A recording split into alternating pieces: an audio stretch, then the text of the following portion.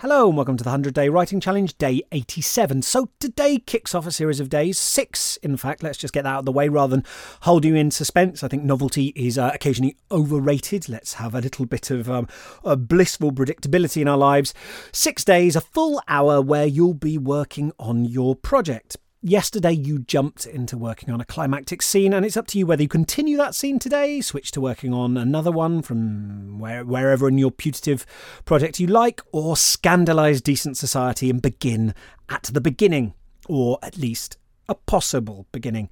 The world is your oyster. But why would you want an oyster? It's not a particularly useful or valuable thing to have, this pulsing little bivalve mollusk that looks and tastes like briny snot.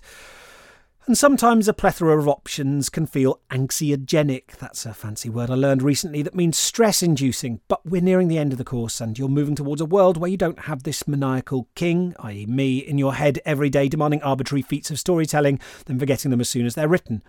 You'll be steering your own ship. Which is why I just want to underscore here and now that there are multiple paths to the goal. Talked about this a bit yesterday. And of course, we don't want to get too goal-oriented. The more you can enjoy the process and take pleasure in each sentence, the better this is going to work for you. That's the real goal, not hitting some made-up word count. So when you make decisions like, I'm going to start here today, or I'm going to try this scene, just remember it's not a red wire, blue wire situation where one false move will blow you and the 50-story skyscraper of your aspirations to kingdom come. Think of it more like a rack of outfits at a costume shop. I'm a dad of a 3-year-old, so maybe dressing up is a bit more of a feature of daily life for me than most adults. But still, if you're picking between a dragon, a ladybird and a princess, there's not actually a wrong answer. No beautiful alternate life that you just squandered by choosing incorrectly. Really, the only mistake you can make in this situation is to refuse to choose at all, because then you don't get to play. So hopefully that slightly convoluted grab bag of metaphors make sense and resonate with you somewhat. All you have to do is just try out something. And as long as you choose something and start acting, you'll be moving forward, learning, gaining skills, and benefiting from your time spent. So, like I say, decide whether you're going to start a new scene or continue yesterday's or start from the beginning. I'm going to give you 10 minutes. I said 10 as if I was being whimsical and I just thought of a random number. I think I will give you, he mused, stroking his beard, let's say 10 minutes, as if that hasn't been what I've been doing every single day for weeks. But I still, maybe that's just my slight theatricality. I want to seem like some kind of arch games master. Today you may have 10 minutes. So look, go at your own pace. Within certain parameters. Obviously, if your pace is more than 10 minutes per word, then that's probably too slow. But beyond that, fill your boots, be happy. But don't worry about phrasing everything exactly right. That's what I'd say. Just try to move forward at a reasonable clip and get a sense for what's there, but no need to be sort of making this all feel like it's publishable text. We're just getting some sentences down, just getting some rough lines. Imagine that you're beginning a sketch, and you're just getting those sort of circles and lines and you're just getting proportions down. No worries about the fine detail yet. Is that okay? Thanks for bearing with me. Are you ready? Good luck. 3, 2, 1, go.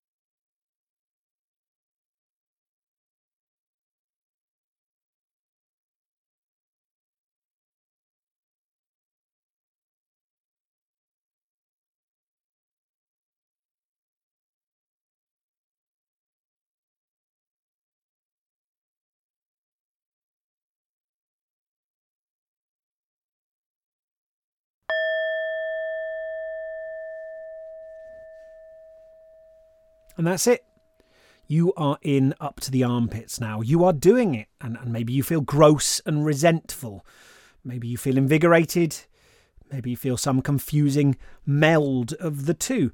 I don't know, but it is always worth checking in with your feelings before, during and after these 10-minute sessions. As I've said before, just taking a gentle inventory, not to try and control them or congratulate yourself for feeling a certain way.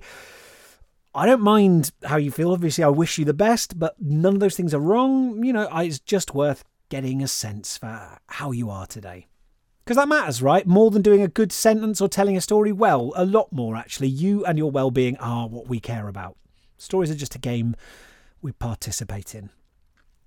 Thank you for turning up today. Thank you for your hard work. Thank you for following me this far and for investing in yourself. Really, really proud of you.